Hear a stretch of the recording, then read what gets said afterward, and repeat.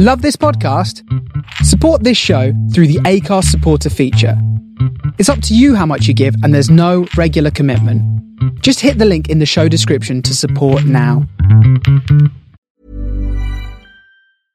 Hey, I'm Ryan Reynolds. At Mint Mobile, we like to do the opposite of what Big Wireless does. They charge you a lot, we charge you a little. So naturally, when they announced they'd be raising their prices due to inflation, we decided to deflate our prices due to not hating you. That's right. We're cutting the price of Mint Unlimited from $30 a month to just $15 a month. Give it a try at mintmobile.com/switch. $45 up front for 3 months plus taxes and fees. Promo rate for new customers for limited time. Unlimited more than 40 gigabytes per month. Slows full terms at mintmobile.com. Millions of people have lost weight with personalized plans from Noom. Like Evan, who can't stand salads and still lost 50 pounds. Salads generally for most people are the easy button, right? For me, that wasn't an option.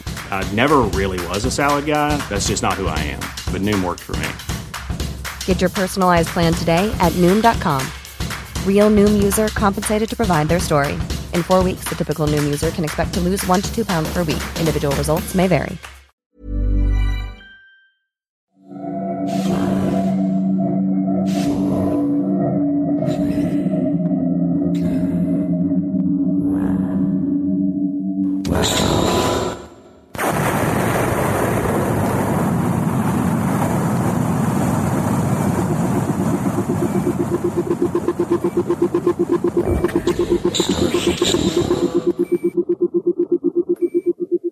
This is the Starship Sofa.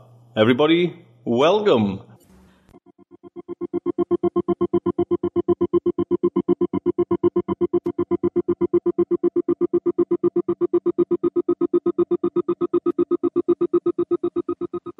Hello and welcome to Oral Delights on a Wednesday night, show number 45.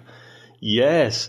Can I just say a big thank you to all the emails and all the correspondence on the forums about reaching show 100 on the original shows. I mean, granted, we're up to around about 160, but it's kind of a bit of a milestone and it was really nice, so thank you so much.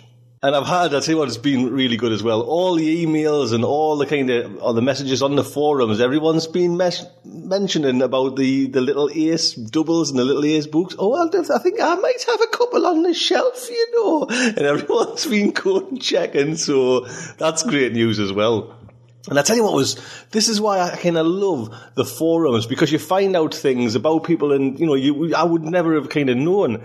Hasn't Larry Santuru, who's one of our writers on the show, who's actually going to narrate one of the stories tonight, didn't he meet Donald A. Wollheim and his wife, you know, and he's got like vivid memories, and yeah, he's telling us all, if you go onto the forums, you can read the post about, you know, this kind of meeting that he had with Donald A. Wollheim. So how cool is that? Well done, Larry.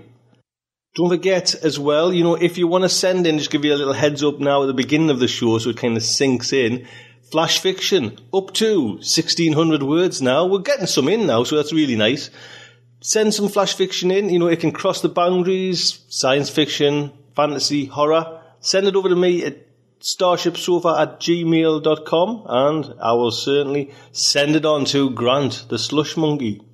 And articles, if you're kind of interested, if you've got something interesting to say, or you think you have on any kind of article idea that you might have, drop us an email, same email address, starshipsofa@gmail.com, and that will be fine. And there's been loads, just one last thing before kind of get into the show properly, loads of kind of well-wishers sending fond well-wishes to English Assassin. So yes, again, English Assassin, good luck on your trip to Mexico. It might be permanent there. Do keep in touch when you're over there, that would be so nice. So on to Oral Delights number 45, and what a show. I keep saying that every time, don't I? You're probably thinking, well, Tony, it's just a normal fucking show, man. But yes, it is rather good. 2 bits of flash fiction. We have flash fiction by Ian Creasy, Reality 2.0. So check that out. And that is narrated by our good friend, well, actually when I say narrated, that is arranged by Martin. You'll find out later as well. More flash fiction by Mac Reynolds. We have the fantastic Matt Sanborn-Smith with his fiction crawler number 2. Delving into the murky world of all them free stories out there to deliver to you the finest. He took on a monster of a task there. Thank you very much. And main fiction is none other than Paolo Bacigalupi, with an incredible story called Pump 6. So do join me for Oral Delights. What a show.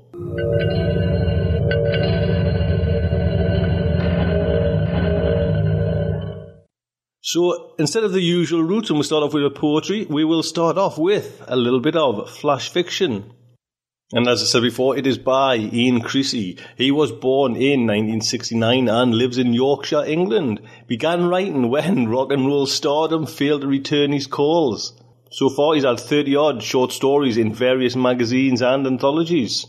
Spare time interests include hiking, gardening and environmental conservation work. Basically anything to get him away from the computer screen. For a little bit more information about Ian Creasy, check out the interview he did in Shimmer magazine in January 2006.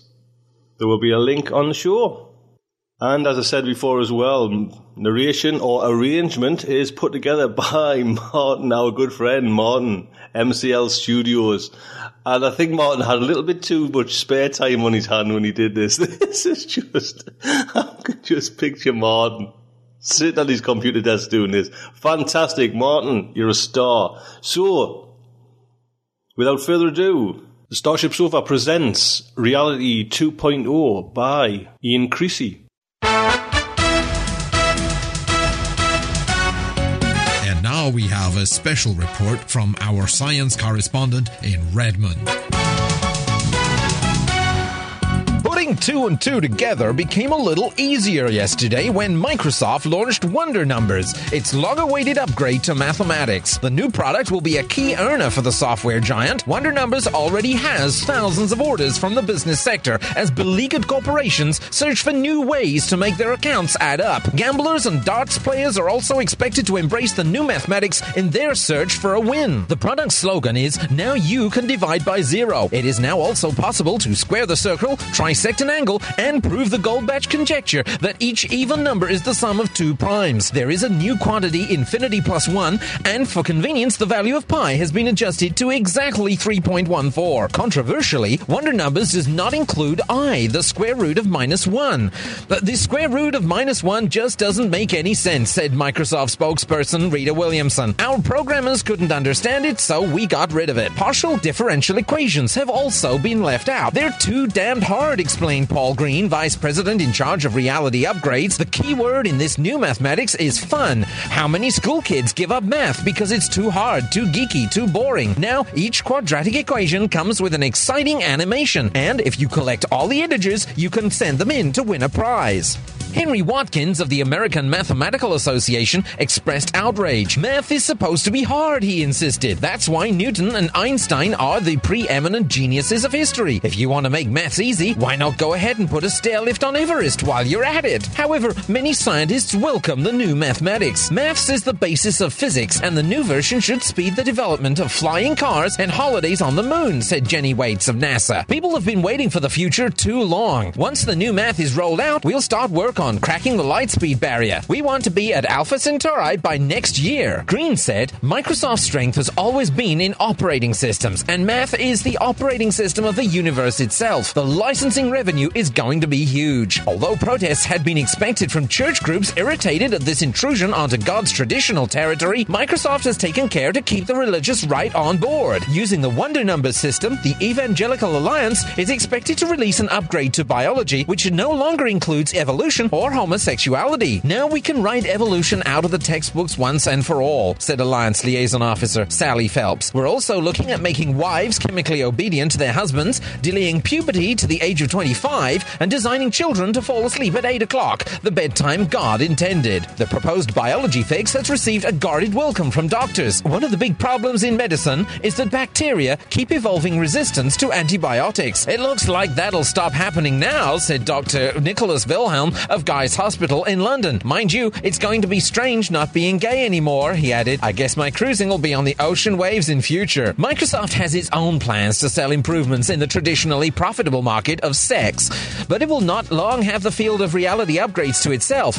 An open source framework has been under development for some time, but Mathematics Squared has been delayed due to problems in keeping the integers all in sequence with so many hackers independently working on the system. At least we're testing it properly, said White Hat 123 of the Steel Cow Brigade. If math is the operating system of the universe, what happens if it crashes, huh? You ask those suits at Microsoft that. Green dismissed accusations that Wonder Numbers had been insufficiently tested. Why, I'm running it myself, she said. You need it to use UltraSex 2.0, and let me tell you, that's fantastic. But you should speak to Rita Williamson. She's running the beta release of UltraSex 2.1, which I hear is even better. Shame I'm not compatible with it. And don't forget, copyright is Ian Creasy. Ian, thank you so much for that. That is really appreciated. We have another short story by Ian coming soon, so do look out for that. Put a link onto Ian's website so you can pop over there and say hello. And Martin, what can I say? Thank you so much, sir. I'll be sending you a lot more. So we come on to another flash fiction, a little bit longer, flashier fiction. This one is by Mac Reynolds. And I'll just give you a little heads up onto Mac Reynolds.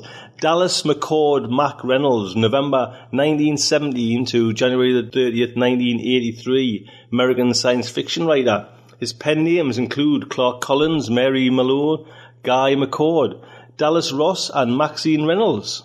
Many of his short stories were published in that famous Galaxy magazine and Worlds of If magazine. The man in charge would have been Frederick Pohl. He was quite popular in the 1960s, but most of his work has subsequently went out of print. Narration today comes from Lawrence Santoro. Lawrence, or Larry, as he likes to know, is becoming a great supporter of the Starship Sofa, and it's just amazing that all the hard work and dedication he's putting into this show. And look out for a story next week, which is raw, let's put it that way. But he does a great introduction into it, and it is fantastic. Check out Larry's book, Just North of Nowhere, as well, which contains the story you're going to hear next week. So, Larry, thank you so much for this narration. What a great narrator Larry's turned out to be. So, without further ado, the Starship Sofa presents I'm a Stranger Here Myself by Mac Reynolds. Read by Lawrence Santoro. The Place de France is the town's hub. It marks the end of the Boulevard Pasteur, the main drag of the westernized part of the city, and the beginning of the Rue de la Liberté, which leads down to the Grand Soko in the Medina. In a 3-minute walk from the Place de France, you can go from an ultra-modern, California-like resort to the Baghdad of Harun al-Rashid. Quite a town, Tangier. You can sit of a sunny morning and read the Paris edition of the New York Herald Tribune while getting your shoes done up like mirrors for 30 Moroccan francs, which comes to about 5 cents at current exchange. You can sit there, after the paper's read, sip your espresso, and watch the people go by. Tangier is probably the most cosmopolitan city in the world. In native costume, you'll see Berber and Rif, Arab and Blue Man, and occasionally a Senegalese from further south. In European dress, you'll see Japs and Chinese, Hindus and Turks, Levantines and Filipinos, North Americans and South Americans, and, of course, even Europeans from both sides of the curtain. In Tangier, you'll find some of the world's poorest and some of the richest. The poorest will try to sell you anything from a shoe shine to their not very lily-white bodies. And the richest will avoid your eyes, afraid you might try to sell them something. But, in spite of recent changes, the town still has its unique qualities. As a result of them, the permanent population includes smugglers and black marketeers, fugitives from justice and international con-men, espionage, counter-espionage agents, homosexuals, nymphomaniacs, alcoholics, drug addicts, displaced persons, ex-royalty, and subversives of every flavor. Local law limits the activities of a few of these. Like I said, it's quite a town. I looked up from my copy of the Herald Tribune and said, "Hello, Paul. Anything new cooking?" He sank into the chair opposite me and looked around for the waiter.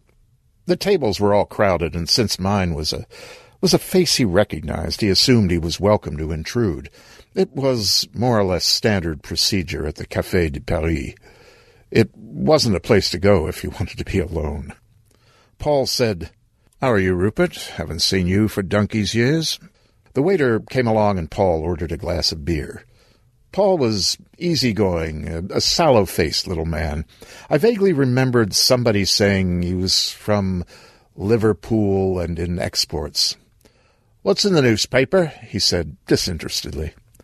"Pogo and Albert are going to fight a duel," I told him. "And Lil Abner is becoming a rock and roll singer." He grunted. "Oh," I said, "the intellectual type." I scanned the front page. "The Ruskies have put up another manned satellite." "They have they? How big, then?" "Several times bigger than anything we Americans have." The beer came. It looked good, so I ordered a glass, too. Paul said, "Whatever happened to those poxy flying saucers?" "What flying saucers?" A French girl went by with a poodle so finely clipped as to look as though it had been shaven. The girl was in the latest from Paris, every pore in place.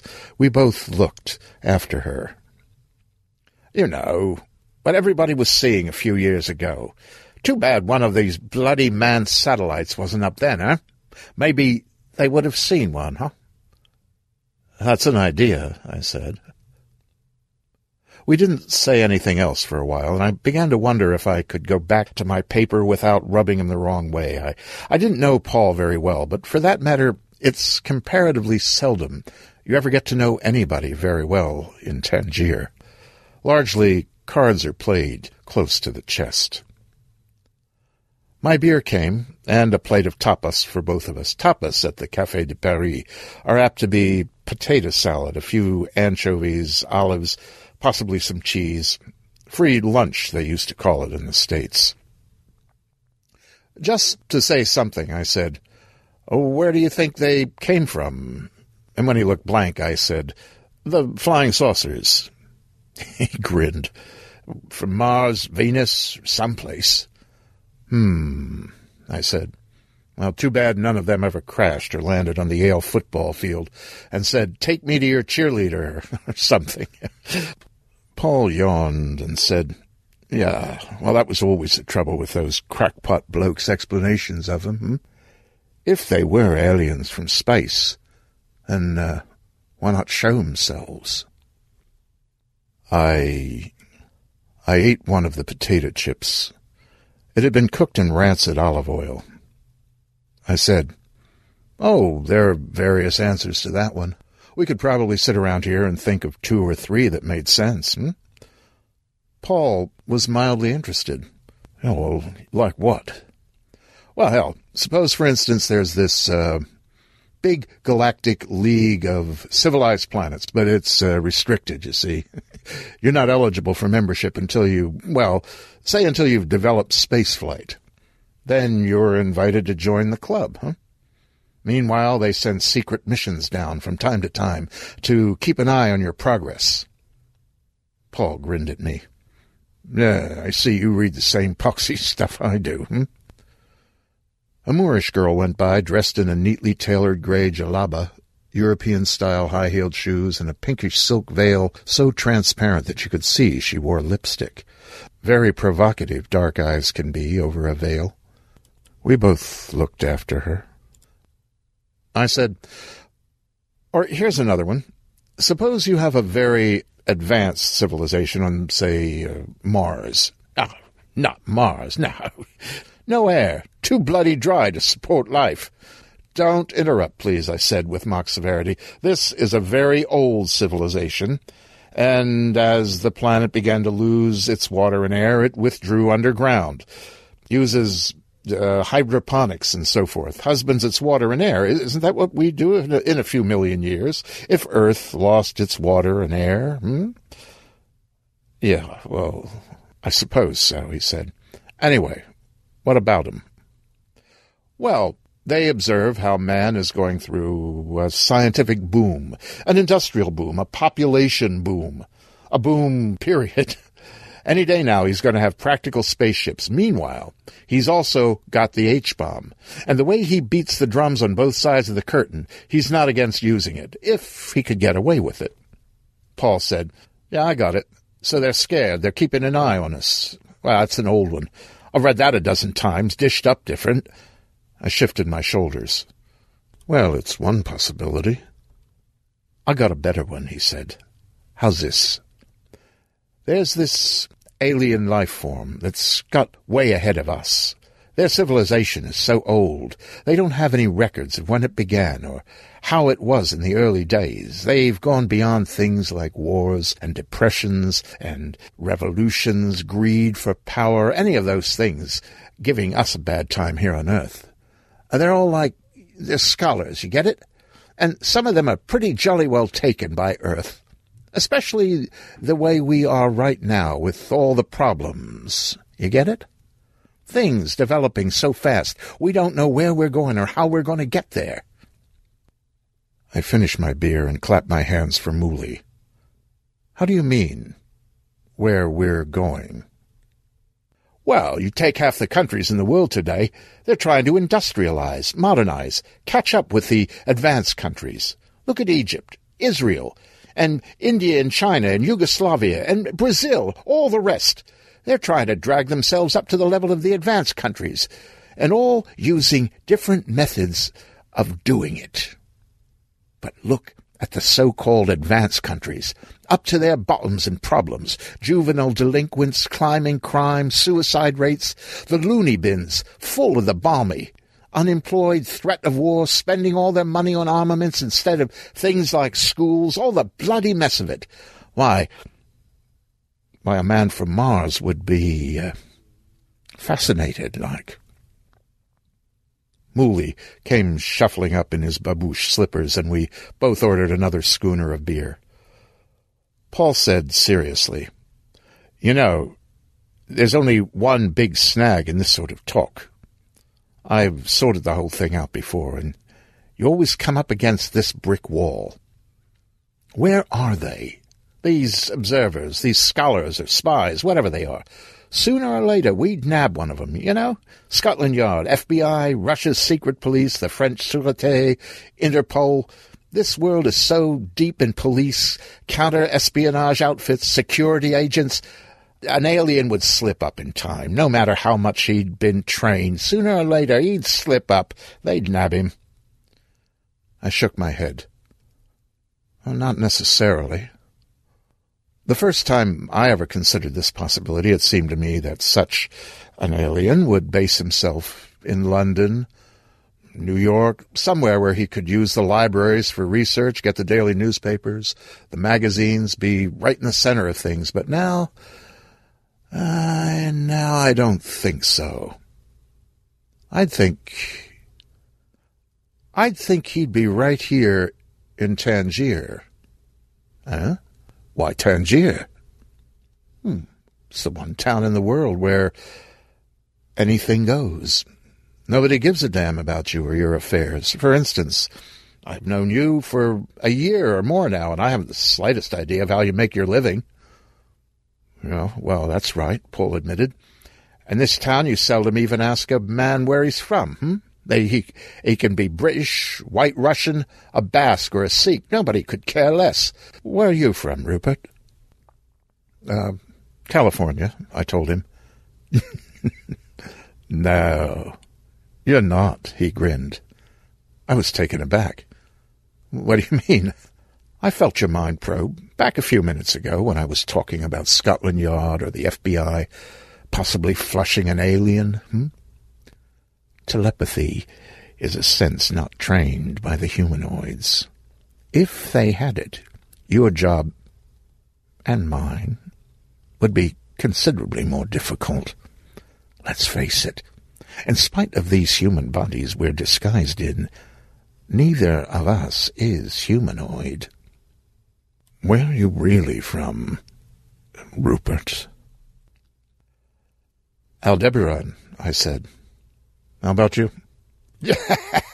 Deneb, he said, shaking. We had a laugh and ordered another beer. What are you doing here on Earth? I asked him. Researching for one of our meat trusts. We're protein eaters. Humanoid flesh is considered quite a delicacy. Well, how about you? I'm scouting the place for thrill tourists. My job is to go around to these backward cultures, help stir up intertribal or international conflicts, all according to how advanced they are. Then our tourists come in, well shielded, of course, and they get their kicks watching it. Paul frowned. That sort of practice could spoil an awful lot of good meat.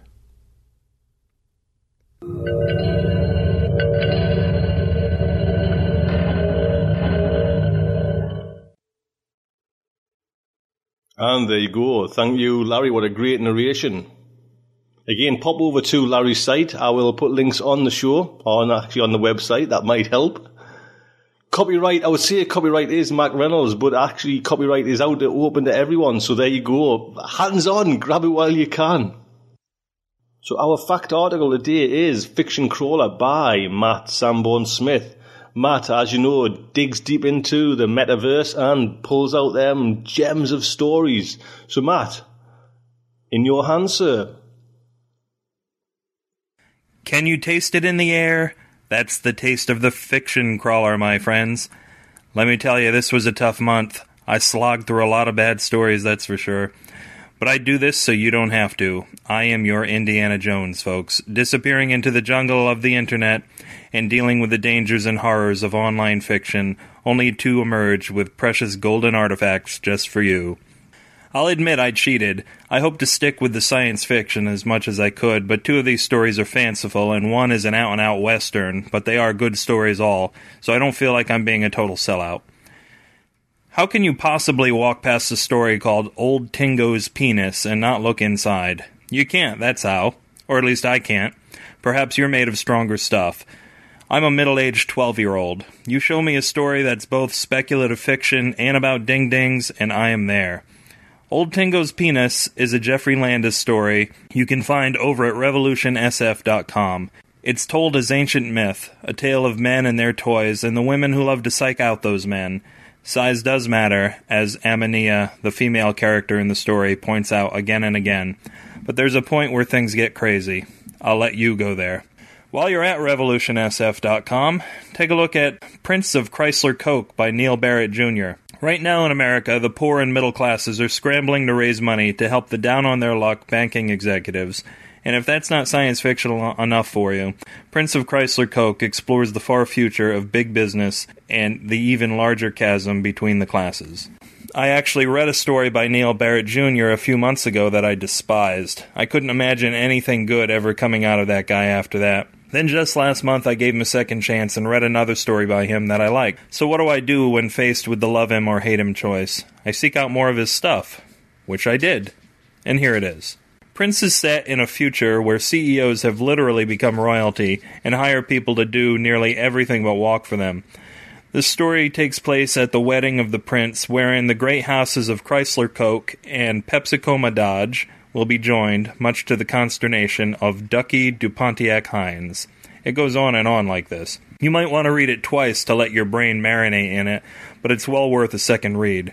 It's a wild story of a corporate coup d'etat, its mostly detached participants, and the prince's struggle to remove his own jacket. As for the Western I told you about, this one could be considered fantasy.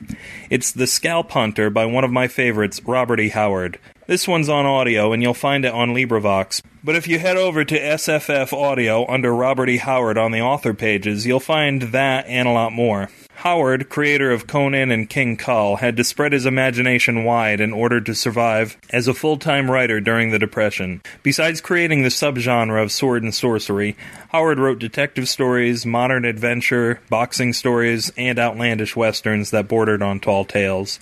The Scalp Hunter features his hillbilly hero Breckinridge Elkins, who, like all of Howard's protagonists, is about the size of a pair of oxen.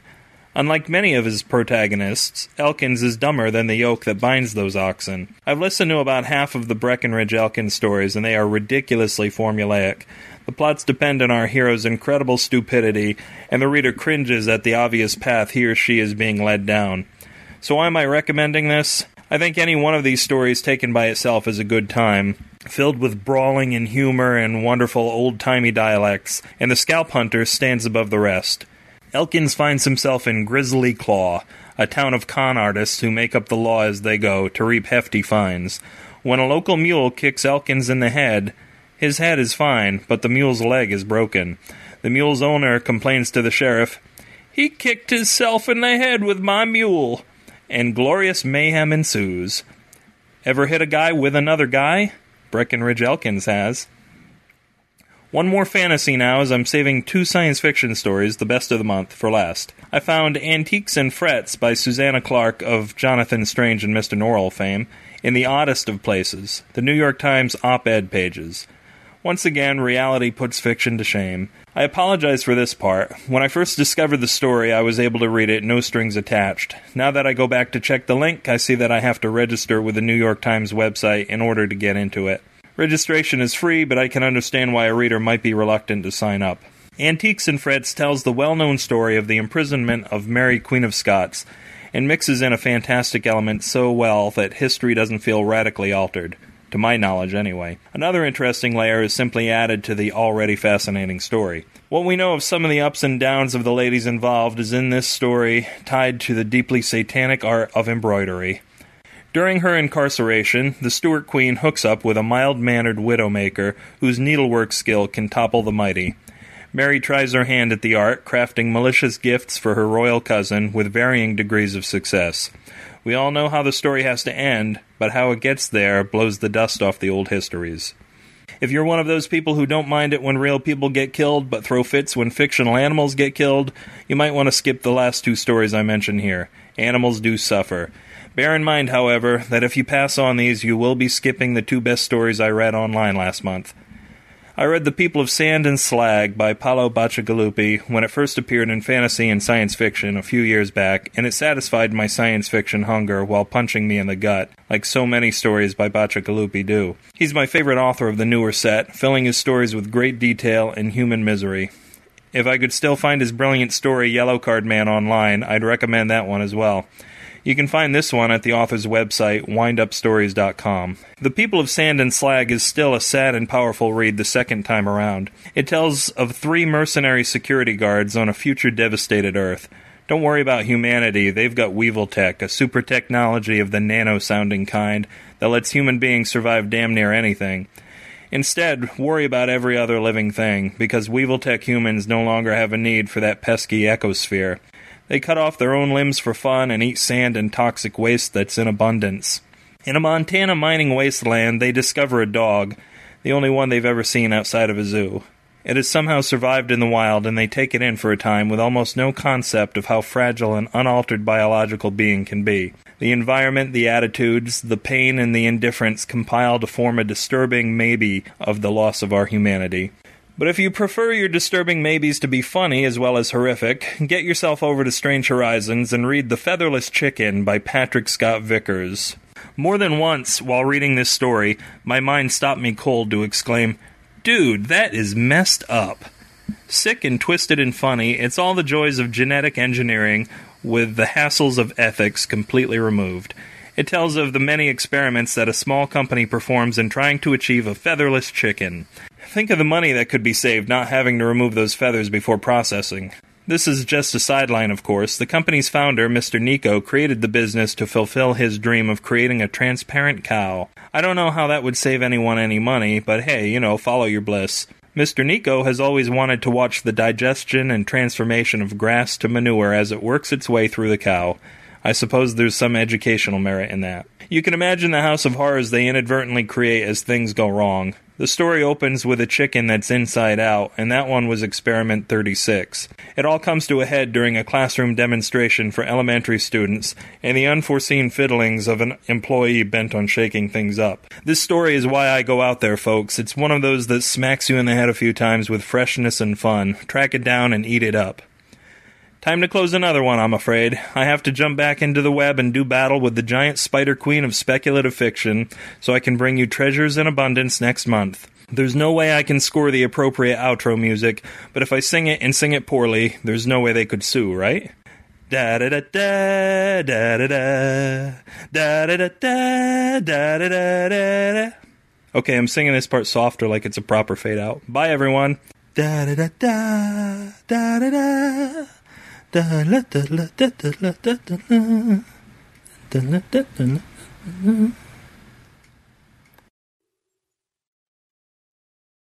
you are a star. Thank you very much. That is a task among tasks. Excellent. Thank you so much. Where's the next one? Get it to my desk quick as pronto. So we come on to the main fiction by none other than one of the hottest writing stars out there at the moment, Paolo Bacigalupi. Just to give you a heads up, he is Theo Sturgeon Award-winning science fiction and fantasy writer from Colorado. His fiction has appeared in the Magazine of Fantasy and Science Fiction, Asimov Science Fiction, and the environmental journal High Country News. His non-fiction essays have appeared in Salon.com and High Country News.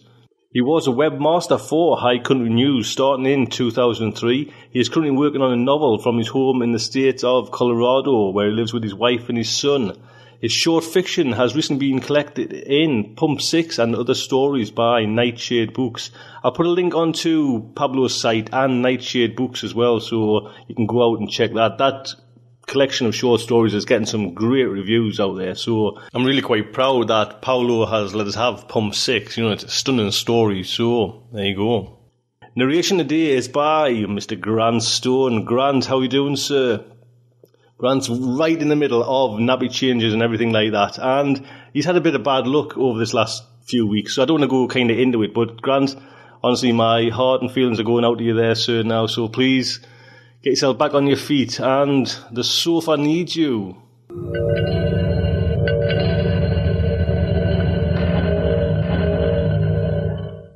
So without further ado, the Starship Sofa and her Aural Delights presents Pump 6 by Paolo Bacigalupi. Pump 6 is broken. Broken how? Chi shrugged. It's stopped. Is it making a noise? Is it stopped all the way? Is it going slowly? Is it flooding? Come on, help me out. Chi looked at me blankly. Even his head picking stopped for a second. You try looking at the troubleshooting indexes? I asked. Chi shrugged. Didn't think of it. How many times have I told you that's the first thing you do? How long has it been out? Since midnight? He screwed up his face, thinking. No, since 10. You switched the flows over? He hit his forehead with the palm of his hand. Forgot. I started to run. The entire Upper West Side doesn't have sewage processing since last night? Why didn't you call me? Chi jogged after me, dogging my heels as we ran through the plant's labyrinth to the control rooms. You were off duty. So you just let it sit there. It's hard to shrug while you're running full out, but Chi managed it. Stuff's broken all the time. I didn't figure it was that bad. You know, there was that bulb out in Tunnel 3, and then there was that leak from the toilets. And then the drinking fountain went out again. You always let things slide. I figured I'd let you sleep. I didn't bother trying to explain the difference. If it happens again, just remember, if the pumps, any of them die, you call me. It doesn't matter where I am, I won't be mad, you just call me. If we let these pumps go down, there's no telling how many people could get sick. There's bad stuff in that water, and we've got to stay on top of it. Otherwise it bubbles up into the sewers, and then it gets out in the air, and people get sick. You got it? I shoved open the doors to the control room, and stopped. The floor was covered with toilet paper, rolls of it, all unstrung and dangled around the control room, like some kind of mummy striptease had gone wrong. There must have been 100 rolls unravelled all over the floor. What the hell is this? This? He looked around, scratching his head. The paper, Chi? Oh, right, we had a toilet paper fight last night. For some reason, they triple-delivered. We didn't have enough space in the storage closet. I mean, we haven't had ass wipes for 2 months, and then we had piles and piles of it. So you had a toilet paper fight, while Pump 6 was down. Something in my voice must have finally gotten through. He cringed. "Hey, don't look at me that way. I'll get it picked up. No worries. Geez, you're worse than Mercadian and anyway. It wasn't my fault. I was just getting ready to reload the dispensers and then Susan Zoon came down and we all got in this fight." He shrugged. "It was just something to do, that's all. And Sue started it anyway." I gave him another dirty look and kicked my way through the tangle of TP to the control consoles. Chi called after me. "Hey, how am I going to wind it back up if you kick it around?" I started throwing switches on the console, running diagnostics. I tried booting up the troubleshooting database, but got a connection error. Big surprise. I looked on the shelves for the hard copies of the operation and maintenance manuals, but they were missing. I looked at Chi. "Do you know where the manuals are?" "The what?" I pointed at the empty shelves. "Oh, they're in the bathroom." I looked at him. He looked back at me. I couldn't make myself ask. I just turned back to the consoles. "Go get them. I need to figure out what these flashes mean." There was a whole panel of them winking away at me, all for Pump 6. Chi scuttled out of the room, dragging TP behind him. Overhead, I heard the observation room door open. Sue's coming down the stairs. More trouble. She rustled through the TP streamers and came up close behind me, crowding. I could feel her breathing on my neck. "The pump's been down for almost 12 hours, she said. "I could write you up." She thumped me in the back, hard. "I could write you up, buddy." She did it again, harder. Bam! I thought about hitting her back, but I wasn't going to give her another excuse to dock pay. Besides, she's bigger than me. And she's got more muscles than an orangutan. About as hairy, too. Instead, I said, "It would have helped if someone had called." "You talking to me?" She gave another shove and leaned around to get in my face, looking at me all squinty-eyed. 12 hours downtime, she said again. "That's grounds for a write-up. It's in the manual. I can do it." "No kidding. You read that? All by yourself?" "You're not the only one who can read, Alvarez." She turned and stomped back up the stairs to her office. Chi came back, lugging the maintenance manuals. "I don't know how you do this," he puffed as he handed them over. "These manuals make no sense at all." "It's a talent." I took the plasterine volumes and glanced up at Suze's office. She was just standing there, looking down at me through the observation glass, looking like she was going to come down and beat my head in. A dimwit promo who got lucky when the old boss went into retirement. She has no idea what a boss does, so mostly she spends her time scowling at us, filling out paperwork that she can't remember how to route and molesting her secretary. Employment guarantees are great for people like me, but I can see why you might want to fire someone. The only way Suze was ever going to leave was if she fell down the observation room stairs and broke her neck. She scowled harder at me, trying to make me look away. I let her win. She'd either write me up or she wouldn't, and even if she did, she might still get distracted and forget to file it. At any rate, she couldn't fire me. We were stuck together, like a couple of cats tied in a sack. I started thumbing through the manual's plastic pages, going back and forth through the indexes as I cross-referenced all the flashes. I looked up again at the console. There were a lot of them, maybe more than I'd ever seen. Chi squatted down beside me, watching. He started picking his head again. I think it's a comfort thing for him, but it makes your skin crawl until you get used to it. Makes you think of lice. "You do that fast," he said. "How come you didn't go to college?" "You kidding?" "No way, man. You're the smartest guy I ever met. You totally could have gone to college." I glanced over at him, trying to tell if he was screwing with me. He looked back at me completely sincere, like a dog waiting for a treat. I went back to the manual. No ambition, I guess. The truth was, I never made it through high school. I dropped out of PS 105 and never looked back.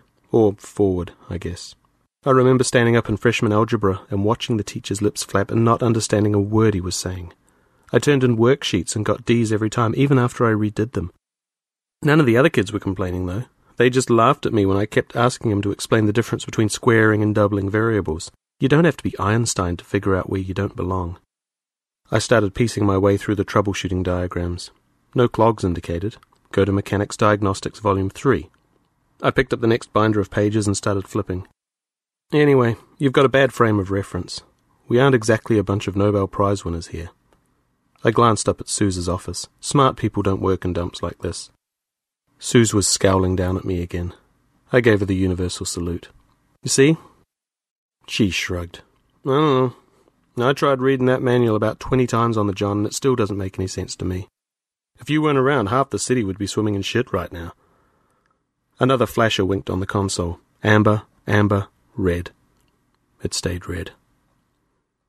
In a couple of minutes, they're going to be swimming in a lot worse than that. Believe me, buddy, there's lots worse things than shit. McCady showed me a list once, before he retired. All the things that run through here that the pumps are supposed to clean. Polychlorinated biphenyls, bisphenol A, estrogen, phthalates, PCBs, heptachlor. I got a super clean sticker for all that stuff. He lifted his shirt and showed me the one he had stuck to his skin right below his rib cage. A yellow smiley face sticker, a little like the one I used to get from my grandpa when he was feeling generous. It said super clean on the smiley's forehead. You buy those?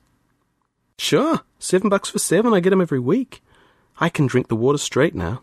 I'd even drink out of the Hudson. He started scratching his skull again. I watched him scratch for a second, remembering how Zit Girl Nora had tried to sell some to Maria before they went swimming. Well, I'm glad it's working for you. I turned and started keying restart sequences for the pumps. Now let's see if we can get this sucker started up and keep all the neighbours who don't buy stickers from having a pack of trogs. Get ready to pull a reboot, on my say-so. Chi went over to clear the data lines and put his hands on the restart levers. I don't know what difference it makes.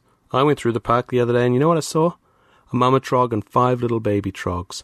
What good does it do to keep trogs from getting born to good folks when you just get those ones down the park making whole litters?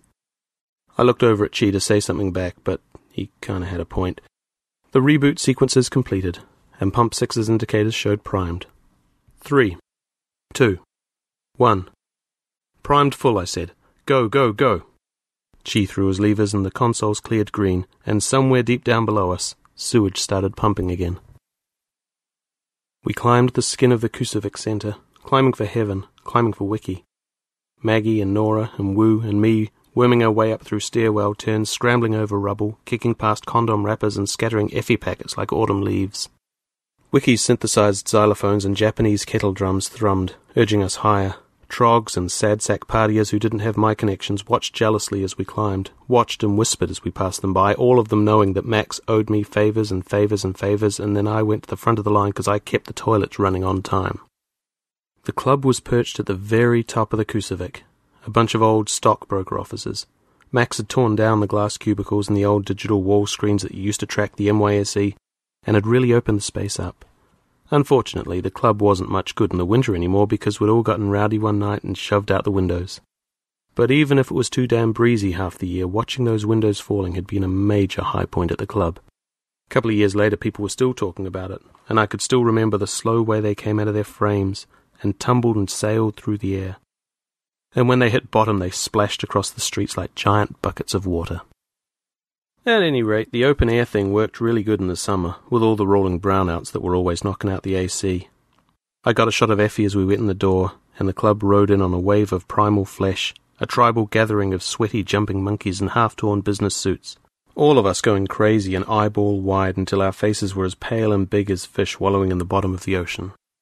Maggie was smiling at me as we danced, and our whole oven fight was completely behind us. I was glad about that, because after our fork in the outlet fight, she acted like it was my fault for a week, even after she said she forgave me. But now, in the dance throb of Wiki, I was her white knight again, and I was glad to be with her, even if it meant dragging Nora along. All the way up the stairs, I tried not to stare at Zora's zit-pocked skin, or make fun of her swollen-up face, but she knew what I was thinking, because she kept giving me dirty looks whenever I warned her to step around places where the stairway was crumbling. Talk about stupid, though. She's about as sharp as a marble. I won't drink or swim in any of the water around here. It comes from working with sewage all the time. You know way too much about everything that goes in and out of the system. People like Nora put a Kali Mary pendant between their tits or stick a super clean smiley to their ass cheek and hope for the best. I drink bottled water and only shower with a filter head, and sometimes I still get creeped out. No pus rashes, though. The kettle drums throbbed inside my eyeballs. Across the club, Nora was dancing with Wu, and now that my Effie was kicking into overdrive, I could see her positive qualities. She danced fast and furious. Her hair was long and black, her zits were the size of breasts. They looked succulent.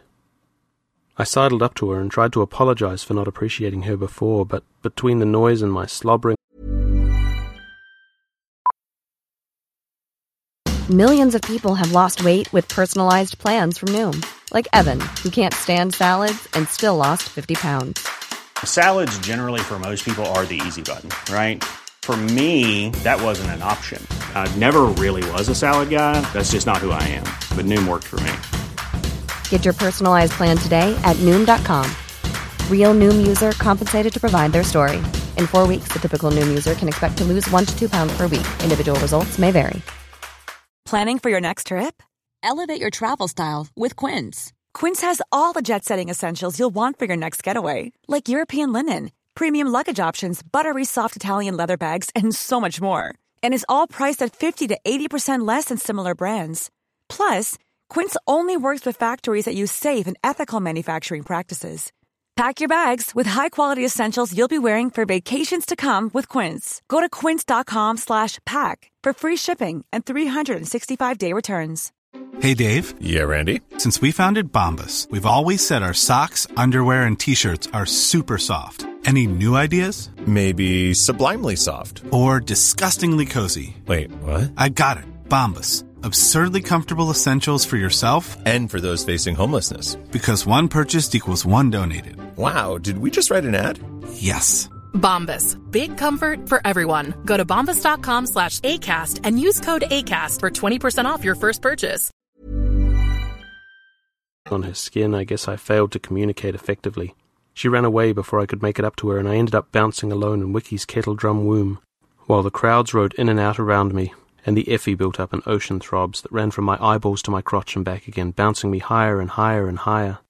A girl in torn knee socks and a nun's habit was mewling in the bathroom when Maggie found us and pulled us apart and took me on the floor with people walking around us and trying to use the stainless steel piss-troughs, but then Max grabbed me and I couldn't tell if we'd just been doing it on the bar, and if that was the problem or if I was just taking a leak in the wrong place, but Max kept complaining about bubbles in his gin and a riot that he was going to have on his hands if those Effie freaks didn't get their liquor, and he shoved me down under the bar where the tubes were coming out of vats of gin and tonic, and it was like floating away inside the guts of an octopus with the waves of the kettle drums booming away inside me.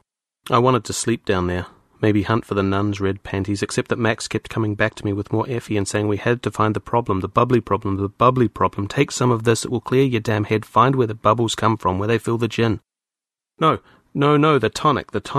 No bubbles in the tonic. Find the tonic, stop the riot, and make it all okay before the gag gas trucks come and shut us down. And damn it, what are you sniffing down under there? Swimming under the bar, swimming long and low, eyeballs wide, prehistoric fishy amongst giant mossy root-laced eggs buried under the mist of the swamp, down with the bar rags and the lost spoons, and the sticky slime of bar sugar, and these huge dead silver eggs, lying under the roots, growing moss and mildew, but nothing else. No yolky tonic coming out of these suckers, been sucked dry, sucked full dry by too many thirsty dinosaurs, and of course that's the problem. No tonic. None at all. More eggs. We need more eggs. More big silver tonic dispensing eggs need to rumble in on hand trucks and roll in on white-jacketed bow-tie bartender backs. More eggs need to take the prod from the long root-green sucking tubes, and then we can suck the tonic out of their yolk out, and Max can keep on making G&Ts, and I'm a hero. Hey, a hero, a goddamn superstar, because I know a lot about silver eggs and how to stick in the right tubes. And isn't that why Maggie's always pissed at me? Because my tube is never ready to stick into her eggs, or maybe she's got no eggs to stick, and sure as hell aren't going to get to the doctor to find she's got no eggs, and no replacements either, not a single one coming in on a hand truck, and isn't that why she's out in the crowd, bouncing in a black corset with a guy licking her feet and giving me the finger? And isn't that why we're going to have a riot now when I beat that trogwad's head in with this chunk of bar that I'm going to get Max to loan me? Except I'm too far underwater to beat up bootlicker. And little smoking piles of Effie keep blooming up on the floor, and we're all lapping them up because I'm a goddamn hero, a hero. The fix-it man of all fix-it men, and everyone bows and scrapes and passes me Effie because there isn't going to be a riot, and we won't get shut down with gag gas, and we won't do the vomit crawl down the stairwells to the streets, and then Max shoves me back on the dance floor with more shots of Effie for Maggie, a big old tray of forgiveness, and forgiveness comes easy when we're all walking on the ceiling of the biggest, oldest skyscraper in the sky. Blue kettle drums and eyeball nuns, zits and dinner dates, down the stairs and into the streets. By the time we stumbled out of Wiki, I was finally coming out of all the Effie folds. But Maggie was still flying, running her hands all over me, touching me, telling what she was going to do to me when she got home. Nora and Wu were supposed to be with us, but somehow we'd gotten separated. Maggie wasn't interested in waiting around, so we headed uptown, stumbling between the big old city towers, winding around sidewalk stinkads for Diablo and possession, and dodging fish dog stands with after-bar octopi on a stick. The night was finally cool, in the sweet spot between end of midnight swelter and beginning of morning smother. There was a blanket of humidity wet on us and seductive after the club. Without rain or freezes, I barely had to watch for concrete rain at all. Maggie ran her hands up and down my arm as we walked, occasionally leaning in close to kiss my cheek and nibble on my ear. "Max says you're amazing. You saved the day." I shrugged. It wasn't a big deal. The whole bar thing was pretty hazy, bubbled out by all the effie I'd done. My skin was still singing from it. Mostly what I had was a warm glow right in my crotch and a stuttery view of the dark streets and the long rows of candles in the windows of the towers. But Maggie's hand felt good, and she looked good, and I had some plans of my own for when we got back to the apartment, so I knew I was coming down nice and slow, like falling into a warm feather bed full of helium and tongues. Anyone could have figured out the tonic was empty if we hadn't all been so damn high. I stopped in front of a bank of auto vendors. 3 of them were sold out. One was broken open, but there was still a couple drinks in the last one. I dropped my money in, and chose a bottle of Blue Vitality for her, and a Sweatshine for me. It was a pleasant surprise when the machine kicked out the bottles. "Wow!" Maggie beamed at me. I grinned and fished out her bottle. "Lucky night, I guess. First the bar, now this." "I don't think the bar thing was luck. I wouldn't have thought of it." She downed her Blue Vitality in 2 long swallows, and giggled. "And you did it when your eyes were as big as a fish. You were doing handstands on the bar." I didn't remember that. Bar sugar and red lace bras I remembered, but not handstands. I don't see how Max keeps that place going when he can't even remember to restock. Maggie rubbed up against me. "Wicky's a lot better than most clubs, and anyway, that's why he's got you. A real-life hero." She giggled again. "I'm glad we didn't have to fight our way out of another riot. I hate that." In an alley, some trogs were making it. Clustered bodies, hermaphroditic, climbing on each other and humping their mouths open, smiling and panting. I glanced at them and kept going, but Maggie grabbed my arm and tugged me back. The trogs were really going at it now, all in a flounder, 3 of them piled, their skins gleaming with sweat, slick and saliva. They looked back at us with yellow eyes and not a bit of shame. They just smiled and got into a heavy, groaning rhythm. "I can't believe how much they do it," Maggie whispered. She gripped my arm, pressing against me. "They're like dogs." "That's about how smart they are." They changed positions, one crouching as though Maggie's words had inspired them. The others piled on top of him, or her. Maggie's hand slid to the front of my pants, fumbled with the zipper and reached inside. "They're so... oh, God." She pulled me close and started working on my belt, almost tearing at it. "What the hell?" I tried to push her off, but she was all over me, her hands reaching inside my pants, touching me, making me hard. The effie was still working too, that was for sure. "Let's do it too. Here, I want you." "Are you crazy?" "They don't care. Come on, maybe this time it'll take. Knock me up." She touched me, her eyes widening at my sudden size. "You're never like this." She touched me again. "Oh, God, please." She pressed herself against me, looking over at the trogs. "Like that, just like that." She pulled off her shimmer silk blouse, exposing her black corset and the pale skin of her breasts. I stared at her skin and curves, that beautiful body she'd teased me with all night long. Suddenly I didn't care about the trogs or the few people walking by on the street. We both yanked at my belt. My pants fell down around my ankles. We slammed up against the alley wall, pressing against old concrete and staring into each other's eyes. And then she pulled me into her, and her lips were on my ear, biting and panting and whispering as we moved against each other. The trogs just grinned and watched us with their big yellow eyes as we all shared the alley and all watched each other. At 5 a.m, Chi called again, his voice coming straight into my head through my earbug. In all the excitement, and Effie, I'd forgotten to take it out. Pump 6 was down again. "You said I was supposed to call you," he whined. I groaned and dragged myself out of bed. Yeah, I did. Don't worry about it. You did good. I'll be there." Maggie rolled over. "Where are you going?" I pulled on my pants and gave her a quick kiss. "Gotta go save the world." "They work you too hard. I don't think you should go." "And let Chi sort it out? You gotta be kidding.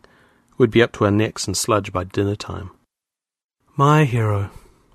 She smiled sleepily. See if you can find me some donuts when you come back. I feel pregnant. She looked so happy and warm and fuzzy I almost climbed back into bed with her, but I fought off the urge and just gave her another kiss. Will do. Outside, light was just starting to break in the sky, a slow yellowing of the smog. The streets were almost silent at the early hour. It was hard not to be bitter about being up at this ungodly hungover time, but it was better than having to deal with the sewage backup if Chi hadn't called. I headed downtown and bought a bagel from a girly-faced guy who didn't know how to make change. The bagel was wrapped in some kind of plastic film that dissolved when I put it in my mouth. It wasn't bad, but it ticked me off that Bagel Boy got confused with the change and needed me to go into his cash pouch and count out my own money. It seems like I'm always bailing everyone out, even dumb bagel guys. Maggie says I'm as compulsive as Chi. She would have just stood there and waited until Bagel Boy sorted it out, even if it took all day. But I have a damn hard time watching some trogwad drop dollars all over the sidewalk. Sometimes it's just easier to climb out of the oatmeal and do things yourself. Chi was waiting for me when I got in, practically bouncing up and down. 5 pumps down now. It started with just 1 when I called you, but now there's 5. They keep shutting off. I went into the control room. The troubleshooting database was still down, so I grabbed the hard copy manuals again. Weird how all the pumps were going offline like that. The control room, normally alive with the hum of the machines, was quieter with half of them down. Around the city, sewage lines were backing up as we failed to cycle waste into the treatment facilities and pump the treated water out into the river. I thought about Nora, with her rash thanks to swimming in that gunk. It could really make you nervous. Looks clean, makes you rash. And we're at the bottom of the river. It's not just our crap in it. Everyone upstream, too. Our treatment plants pump water from underground or pipe it in and treat it from lakes upstate. At least that's the theory. I don't really buy it. I've seen the amount of water we move through here, and there's no way it's all coming from the lakes. In reality, we've got 20 million odd people all sucking water that we don't know where it's coming from or what's in it. Like I said, I drink bottled water even if I have to hike all over the city to find it. Or soda water. Or tonic, even. I closed my eyes, trying to piece the evening back together. All those empty canisters of tonic under the bar. Travis Alvarez saves the world while flying to the moon on Effie and 2 rounds of sex yesterday. Hell yeah. Chi and I brought the pressure dynes up, 1 by 1. All of them came back online except pump 6. It was stubborn. We reprimed it. Fired. Reprimed. Nothing.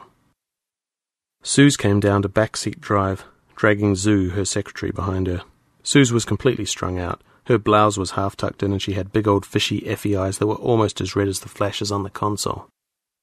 But her fishy eyes narrowed when she saw all the flashes. How come all the pumps went down? It's your job to keep them working. I just looked at her. Zoned out of her mind at 6 a.m., romping around with her secretary girlfriend while she tried to crack the whip on the rest of us. Now that's leadership. Suddenly I thought maybe I needed to get a different job. Or needed to start licking big piles of Effie before I came to work. Anything to take the edge off Suze. If you want me to fix it, I'll need you to clear out, so I can concentrate. Suze looked at me like she was chewing on a lemon. You better get it fixed. She poked my chest with a thick finger. If you don't, I'm making Chi your boss. She glanced at Zoo. It's your turn on the couch. Come on. They trooped off. Chi watched them go. He started picking at his head. They never do any work, he said. Another flasher went amber on the console. I flipped through the manual hunting for a reason. Who does? A job like this where nobody gets fired? Yeah, but there ought to be a way to get rid of her at least. She moved all her home furniture into the office the other day. She never goes home now. Says she likes the AC here. You shouldn't complain. You're the guy who was throwing TP around yesterday. He looked at me, puzzled. So? Never mind. Don't worry about Suze. We're the bottom of the pile, Chi. Get used to it. Let's try the reboot again. It didn't work. I went back to the manual. Sludge was probably coming up 100,000 toilets in the city by now. Weird how all the pumps shut down like that. 1, 2, 3, 4. I closed my eyes, thinking. Something about my Effie spree kept tickling the back of my head. Effie flashbacks, for sure, but they kept coming. Big old eggs, big old silver eggs, all of them sucked dry by egg-slurping dinosaurs. Wow. That was some kind of weird spree. Nuns and stainless steel eggs. The urinals and Maggie. I blinked. Everything clicked. Pieces of the puzzle coming together. Cosmic Effie convergence. Emptied silver eggs. Max forgetting to restock his bar. I looked up at Chi, and then down at the manuals, and then back up at Chi. How long have we been running these pumps? What do you mean? When did they get installed? Chi stared at the ceiling, picked his head thoughtfully. Hell if I know. Before I came on, that's for sure. Me too. I've been here 9 years.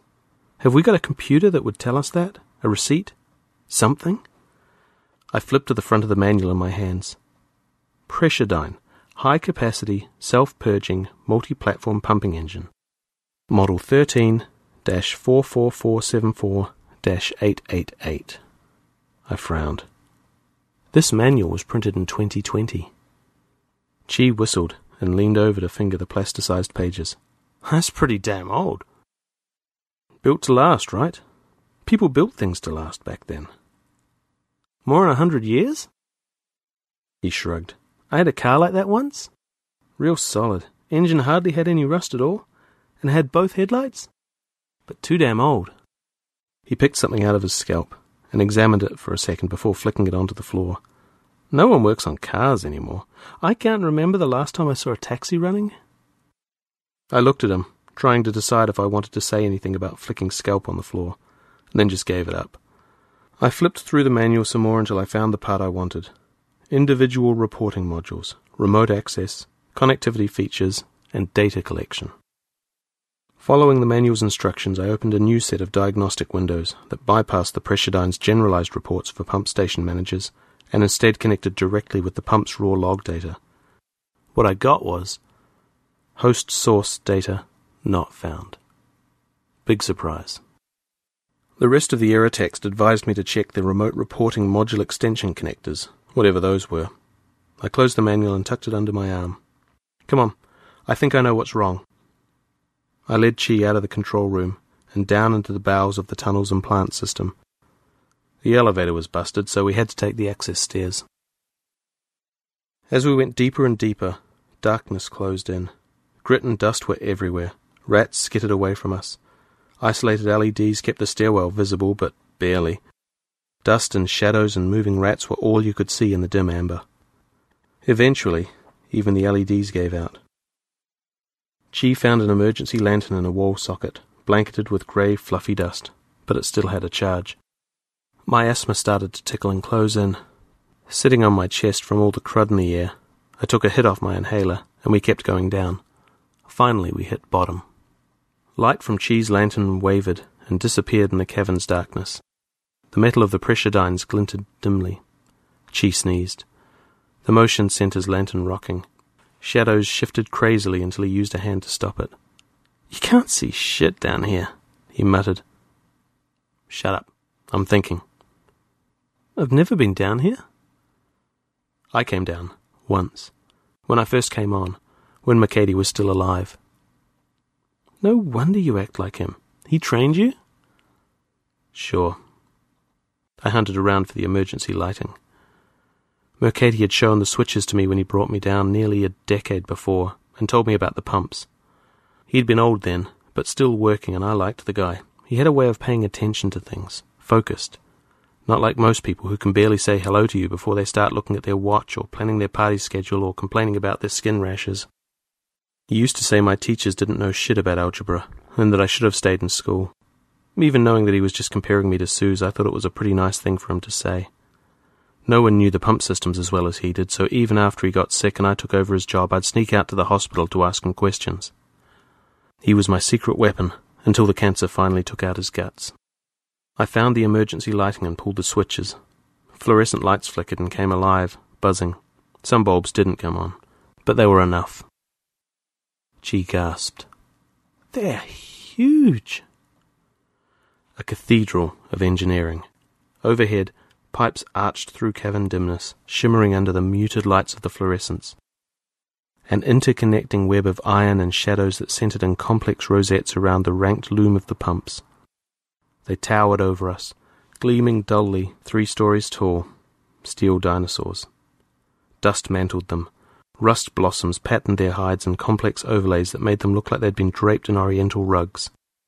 Pentagonal bolts as big as my hand studded their armor plating, and stitched together the vast sectioned pipes that spanned the darkness and shot down black tunnels in every compass direction, reaching for every neighborhood in the city.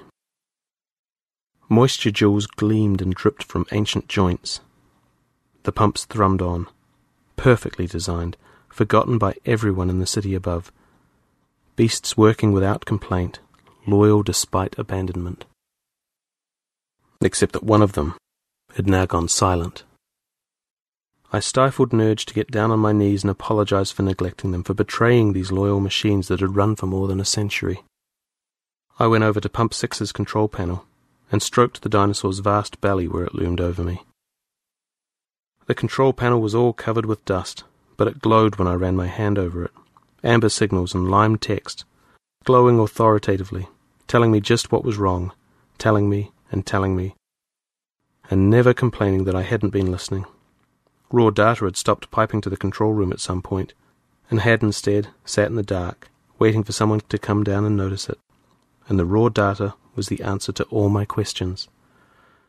At the top of the list, Model 13-44474-888 requires scheduled maintenance. 946,080,000 cycles completed. I ran through the pump diagnostics. Valve ring, part number 12-33939, scheduled for replacement. Piston parts, number 232-2, 222-5, 222-6, 222-4-1, scheduled for replacement. Displacement catch reservoir, part number 37-37-37577, damaged. Replace. Emergency release trigger bearing, part number 810-9, damaged. Replace. Valve kit, part number 437834-13, damaged. Replace. Master drive regulator, part number 39-23-9834959-5, damaged. Replace. Priority maintenance.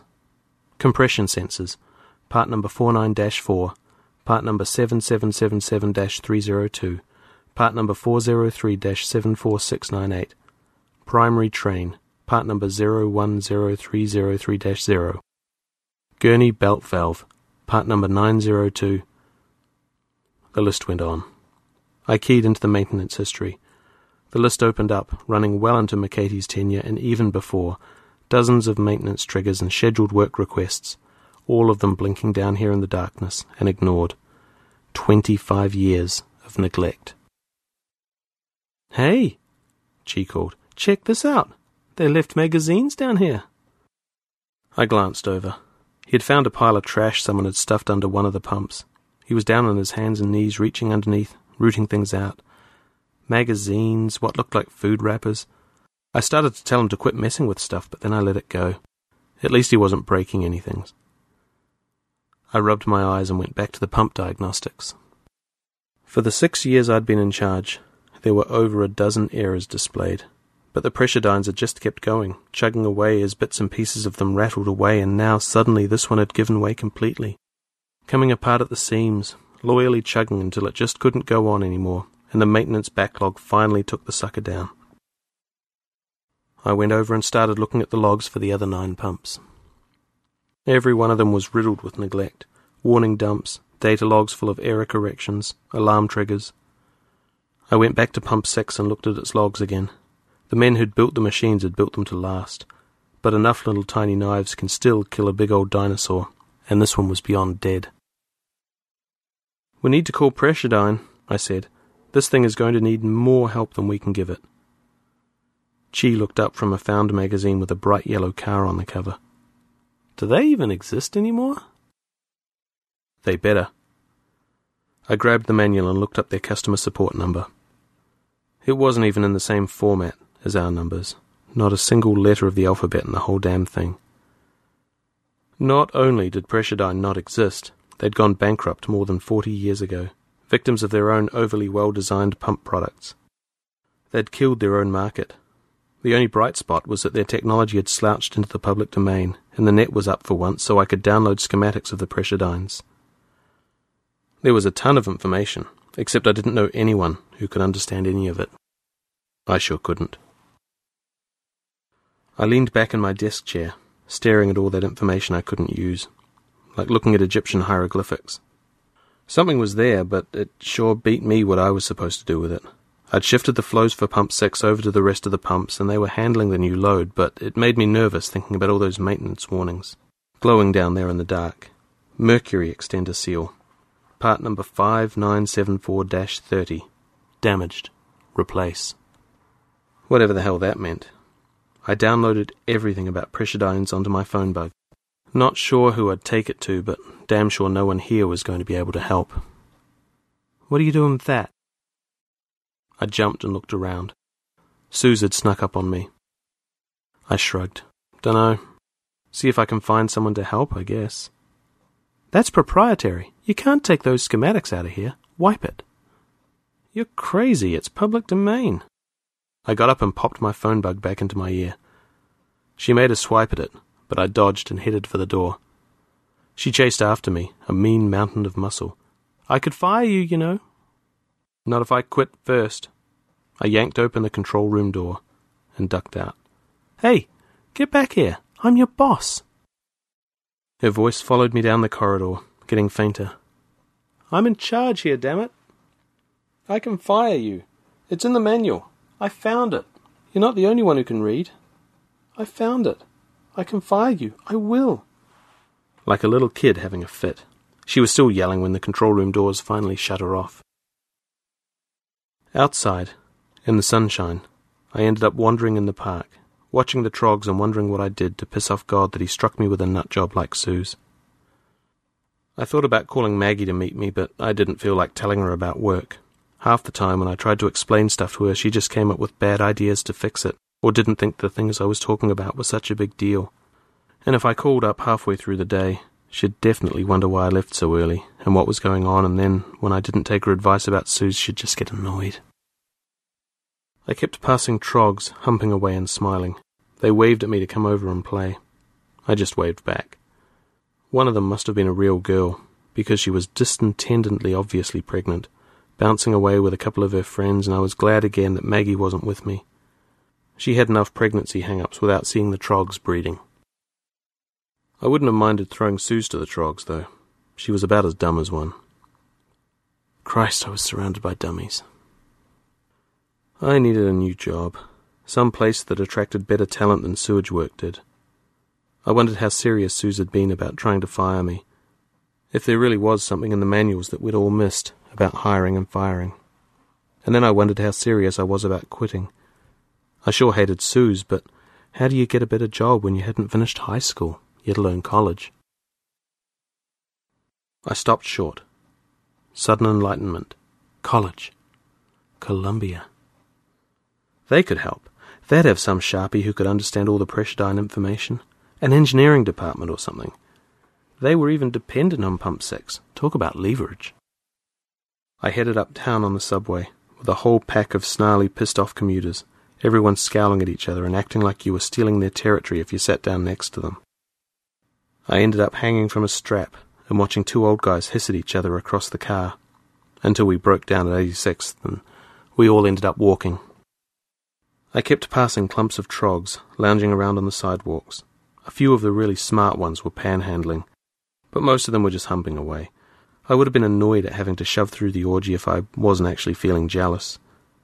I kept wondering why the hell I was out here, in the sweaty summer smog, taking hits off my inhaler, while Suze and Chi and Zoo were all hanging around in air-con comfort and basically doing nothing. What was wrong with me? Why was I the one who always tried to fix things? Mercady had been like that, always taking stuff on and then just getting worked harder and harder until the cancer ate at him from the inside out. He was working so hard at the end, I think he might have been glad to go, just for the rest. Maggie always said they worked me too hard, and as I dragged my ass up Broadway, I started thinking she was right. Then again, if I left things to Chi and Suze, I'd be swimming up the Broadway River in a stew of crap and chemicals, instead of walking up a street. Maggie would have said that was someone else's problem, but she just thought so because when she flushed the toilet, it still worked. At the end of the day, it seemed like some people just got stuck dealing with the shit, and some people figured out how to have a good time. A half-hour later, covered with sweat and street grime, and holding a half-empty squirt bottle of rehydrating sweatshine I'd stolen from an unwary trog, I rolled through Columbia's gates and into the main quad, where I immediately ran into problems. I kept following signs for the engineering building, but they kept sending me around in circles. I would have asked for directions. I'm not one of those guys who can't. But it's pretty damn embarrassing when you can't even follow a simple sign. So I held off. And really, who was I going to ask? There were lots of kids out in the quad, all sprawled out and wearing basically nothing and looking like they were starting a trog colony of their own. But I didn't feel like talking to them. I'm not a prude, but you've got to draw the line somewhere. I ended up wandering around lost, going from one building to the next, stumbling through a jumble of big old Roman and Ben Franklin-style buildings, lots of columns and brick and patchy green quads, everything looking like it was about to start raining concrete any second, trying to figure out why I couldn't understand any of the signs. Finally, I sucked it up and asked a couple half-naked kids for directions. The thing that ticks me off about academic types is they always act like they're smarter than you. Rich kid free-ride prep school ones are the worst. I kept asking the best and brightest for directions, trying to get them to take me to the engineering department or the engineering building or whatever the hell it was. And they all just looked me up and down and gibbered at me like monkeys or else laughed through their effie highs and kept on going. A couple of them gave me a shrug and a dunno, but that was the best I got. I gave up on directions and just kept roaming. I don't know how long I wandered. Eventually I found a big old building off one of the quads, a big square thing with pillars like the Parthenon. A few kids were sprawled out on the steps, soaking up the sun, but it was one of the quietest parts of the campus I'd seen. The first set of doors I tried was chained, and so was the second, but then I found a set where the chain had been left undone, 2 heavy lengths of it dangling with an old open padlock on the end. The kids on the steps were ignoring me, so I yanked open the doors. Inside, everything was silence and dust. Big old chandeliers hung down from the ceiling, sparkling with orangey light that filtered through the dirt on the windows. The light made it feel like it was the end of the day, with the sun starting to set even though it was only a little past noon. A heavy blanket of dust covered everything. Floors and reading tables and chairs and computers all had a thick grey film over them. "Hello?" No one answered. My voice echoed and died, like the building had just swallowed up the sound. I started wandering, picking doorways at random. Reading rooms, study carrels, more dead computers. But most of all, books. Aisles and aisles with racks full of them. Room after room stuffed with books, all of them covered with thick layers of dust. A library. A whole damn library in the middle of a university and not a single person in it. There were tracks on the floor, and a litter of Effie packets, condom wrappers and liquor bottles where people had come and gone at some point, but even the trash had its own layer of dust. In some rooms, all the books had been yanked off the shelves like a tornado had ripped through. In one, someone had made a bonfire out of them. They lay in a huge heap, completely torched, a pile of ash and pages and backings, a jumble of black ash fossils that crumbled to nothing when I crouched down and touched them. I stood quickly, wiping my hands on my pants. It was like fingering someone's bones. I kept wandering, running my fingers along shelves and watching the dust cascade like miniature falls of concrete rain. I pulled down a book at random. More dust poured off and puffed up my face. I coughed. My chest seized, and I took a hit off my inhaler. In the darkness I could barely make out the title. Post-Liberation America, A Modern Perspective. When I opened it, its spine cracked. "What are you doing here?" I jumped back and dropped the book. Dust puffed around me. An old lady, hunched and witchy, was standing at the end of the aisle. She limped forward. Her voice was sharp as she repeated herself. "What are you doing here?" "I got lost. I'm trying to find the engineering department." She was an ugly old dame, liver spots and lines all over her face. Her skin hung off her bones in loose flaps. She looked 1,000 years old, and not in a smart, wise way, just in a wrecked, moth-eaten way. She had something flat and silvery in her hand. A pistol. I took another step back.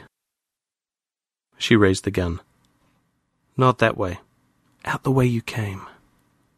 She motioned with the pistol. "Off you go." I hesitated. She smiled slightly, showing stumps of missing teeth. "I won't shoot if you don't give me a reason." She waved the gun again. "Go on. You aren't supposed to be in here." She herded me back through the library to the main doors with a brisk authority. She pulled them open and waved her pistol at me. "Go on. Get." "Wait. Please. Can't you at least tell me where the engineering department is?" "Closed down. Years ago. Now get out." "There's got to be one." "Not anymore. Go on. Get." She brandished the pistol again. "Get." I held onto the door. "But you must know someone who can help me." I was talking fast, trying to get all my words out before she used the gun. "I work on the city's sewage pumps. They're breaking, and I don't know how to fix them. I need someone who has engineering experience." She was shaking her head and starting to wave the gun. I tried again. "Please, you've got to help. No one will talk to me, and you're going to be swimming in crap if I don't find help. Pump 6 serves the university, and I don't know how to fix it." She paused. She cocked her head first one way and then the other. "Go on." I briefly outlined the problems with the Pressuredines. When I finished, she shook her head and turned away. "You've wasted your time. We haven't had an engineering department in over 20 years. She went over to a reading table and took a couple swipes at its dust, pulled out a chair and did the same with it. She sat, placing her pistol on the table, and motioned me to join her. Warily, I brushed off my own seat. She laughed at the way my eyes kept going to her pistol. She picked it up and tucked it in a pocket of her moth-eaten sweater. "Don't worry. I won't shoot you now. I just keep it around in case the kids get belligerent. They don't very often anymore, but you never know." Her voice trailed off as she looked out at the quad. "How can you not have an engineering department?"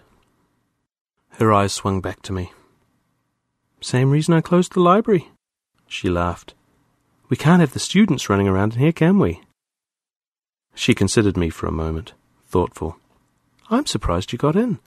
I must be getting old, forgetting to lock up like that." "You always lock it? Aren't you librarians?" "I'm not a librarian," she interrupted.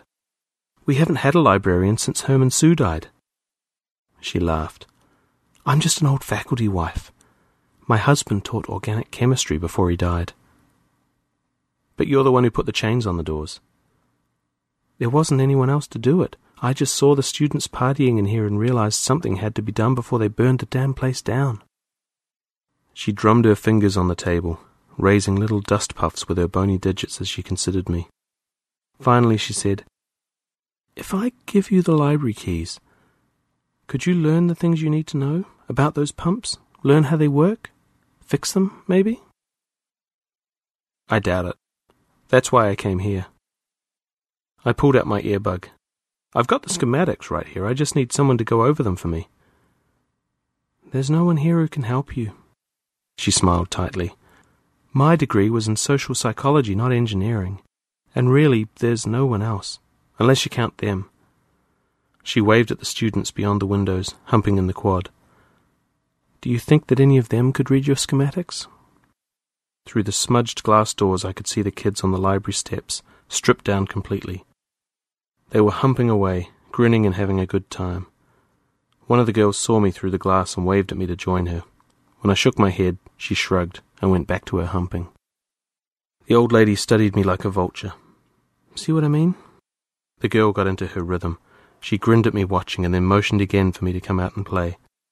All she needed was some big yellow eyes, and she would have made a perfect trog. I closed my eyes and opened them again. Nothing changed. The girl was still there with all her little play friends, all of them romping around and having a good time. "The best and the brightest," the old lady murmured. In the middle of the quad, more of the students were stripping down, none of them caring that they were doing it in the middle of broad daylight, none of them worried about who was watching, or what anyone might think. A couple hundred kids, and not a single one of them had a book, or a notepad, or pens, or paper, or a computer with them. The old lady laughed. "Don't look so surprised. You can't say someone of your caliber never noticed." She paused, waiting, and then peered at me incredulous. "The trogs? The concrete rain? The reproductive disorders? You've never wondered about any of it?" She shook her head. "You're stupider than I guessed." "But," I cleared my throat, "how could it? I trailed off. Chemistry was my husband's field. She squinted at the kids humping on the steps and tangled out in the grass, then shook her head and shrugged. "There are plenty of books on the topic. For a while there were even magazine stories about it. Why breast might not be best, stuff like that." She waved a hand impatiently. "Rohit and I never really thought about any of it, until his students started seeming stupider every year." She cackled briefly. "And then he tested them, and he was right."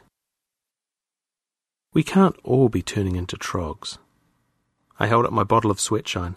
How could I buy this bottle, or my earbug, or bacon, or anything? Someone has to be making these things. "You found bacon? Where?" She leaned forward, interested. "My wife did. Last packet." She settled back with a sigh. "It doesn't matter. I couldn't chew it anyway." She studied my Sweatshine bottle. "Who knows? Maybe you're right. Maybe it's not so bad. But this is the longest conversation that I've had since Rohit died. Most people just don't seem to be able to pay attention to things like they used to." She eyed me. "Maybe your Sweatshine bottle just means there's a factory somewhere that's as good as your sewage pumps used to be. And as long as nothing too complex goes wrong, we all get to keep drinking it." "It's not that bad." "Maybe not." She shrugged. "It doesn't matter to me anymore. I'll kick off pretty soon. After that, it's your problem." It was night by the time I came out of the university. I had a bag full of books, and no one to know that I'd taken them. The old lady hadn't cared if I checked them out or not, just waved at me to take as many as I liked and then gave me the keys and told me to lock up when I left. All of the books were thick with equations and diagrams. I'd picked through them one after another, reading each for a while before giving up and starting on another. They were all pretty much gibberish. It was like trying to read before you knew your ABCs. Mercady had been right. I should have stayed in school. I probably wouldn't have done any worse than the Columbia kids. Out on the street, half the buildings were dark, some kind of brownout that ran all the way down Broadway. One side of the street had electricity, cheerful and bright. The other side had candles glimmering in all the apartment windows, ghost lights flickering in a pretty ambience. A crash of concrete rain echoed from a couple blocks away. I couldn't help shivering. Everything had turned creepy. Felt like the old lady was leaning over my shoulder and pointing out broken things everywhere. Empty auto vendors, cars that hadn't moved in years, cracks in the sidewalk, piss in the gutters. Was this what normal was supposed to look like? I forced myself to look at good things. People were still out and about, walking to their dance clubs, going out to eat, wandering uptown or downtown to see their parents. Kids were on skateboards rolling past, and trogs were humping in the alleys. A couple of vendor boxes were full of cellophane bagels, along with a big row of Sweatshine boxes all glowing green under their lights, still all stocked up and ready for sale. Lots of things were still working. Wiki was still a great club, even if Max needed a little help remembering to restock. And Miku and Gabe had their new baby, even if it took them 3 years to get it. I couldn't let myself wonder if that baby was going to turn out like the college kids in the quad. Not everything was broken. As if to prove it, the subway ran all the way to my stop for a change. Somewhere on the line they must have had a couple guys like me, People who could still read a schematic and remember how to show up to work and not throw toilet paper around the control rooms. I wondered who they were, and then I wondered if they ever noticed how hard it was to get anything done. When I got home, Maggie was already in bed. I gave her a kiss and she woke up a little. She pushed her hair away from her face. "I left out a hot pack burrito for you. The stove still broke." "Sorry, I forgot. I'll fix it now." "No worry." She turned away from me and pulled the sheets up around her neck. For a minute I thought she'd dozed off, but then she said, "Trav?" "Yeah?" "I got my period." I sat down beside her and started massaging her back. "How you doing with that?" "It's okay. Maybe next time." She was already dropping back to sleep. "You just gotta stay optimistic, right?" "That's right, baby." I kept rubbing her back. "That's right." When she was asleep, I went back into the kitchen. I found the hot pack burrito and shook it and tore it open, holding it with the tips of my fingers so I wouldn't burn myself. I took a bite and decided the burritos were still working just fine. I dumped all the books onto the kitchen table and stared at them, trying to decide where to start. Through the open kitchen windows, from the direction of the park, I heard another crash of concrete rain. I looked out towards the candle-flickered darkness. Not far away, deep underground, 9 pumps were chugging away, their little flashes winking in and out with errors, their maintenance logs scrawling repair requests, and all of them running a little harder now that Pump 6 was down. But they were still running. The people who'd built them had done a good job. With luck, they'd keep running for a long time yet. I chose a book at random and started reading.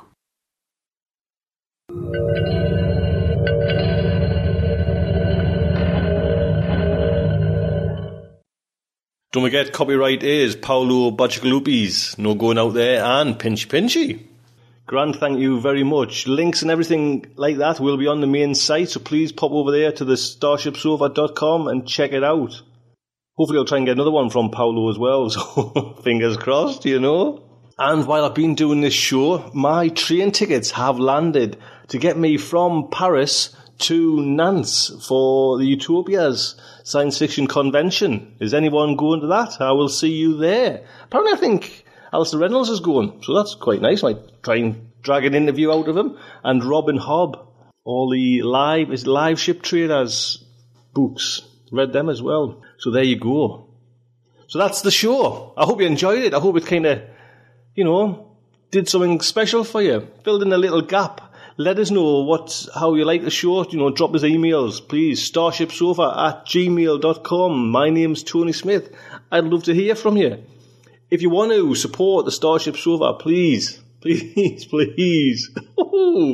It's just, there's a few options to go. You can go into the shop and get something there, or you can do the monthly subscription, which is £2.50 and gets you into Starship Sanatorium. And you'll actually hear, I did a coffee interview the other day as well. So there you go. There's quite a few shows in there.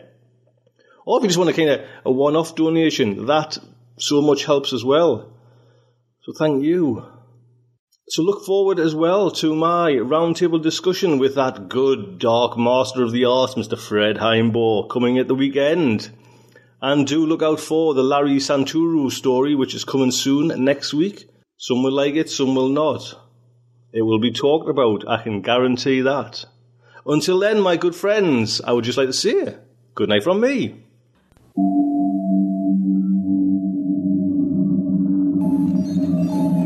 Will our heroes survive this terrible ordeal? Can they win through with their integrity unscathed? Can they escape without completely compromising their honor and artistic judgment?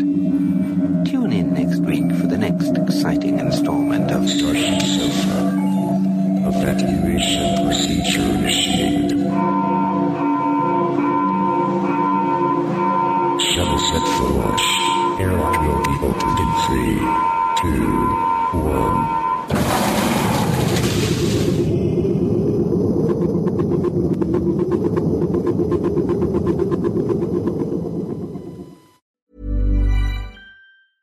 Mom deserves the best, and there's no better place to shop for Mother's Day than Whole Foods Market. They're your destination for unbeatable savings, from premium gifts to show-stopping flowers and irresistible desserts. Start by saving 33% with Prime on all body care and candles. Then get a 15-stem bunch of tulips for just $9.99 each with Prime. Round out Mom's menu with festive rosé, irresistible berry chantilly cake, and more special treats. Come celebrate Mother's Day at Whole Foods Market. Even on a budget, quality is non-negotiable. That's why Quince is the place to score high-end essentials at 50 to 80% less than similar brands. Get your hands on buttery soft cashmere sweaters from just $60, Italian leather jackets, and so much more. And the best part about Quince, they exclusively partner with factories committed to safe, ethical, and responsible manufacturing. Elevate your style without the elevated price tag with Quince. Go to quince.com/upgrade for free shipping and 365-day returns.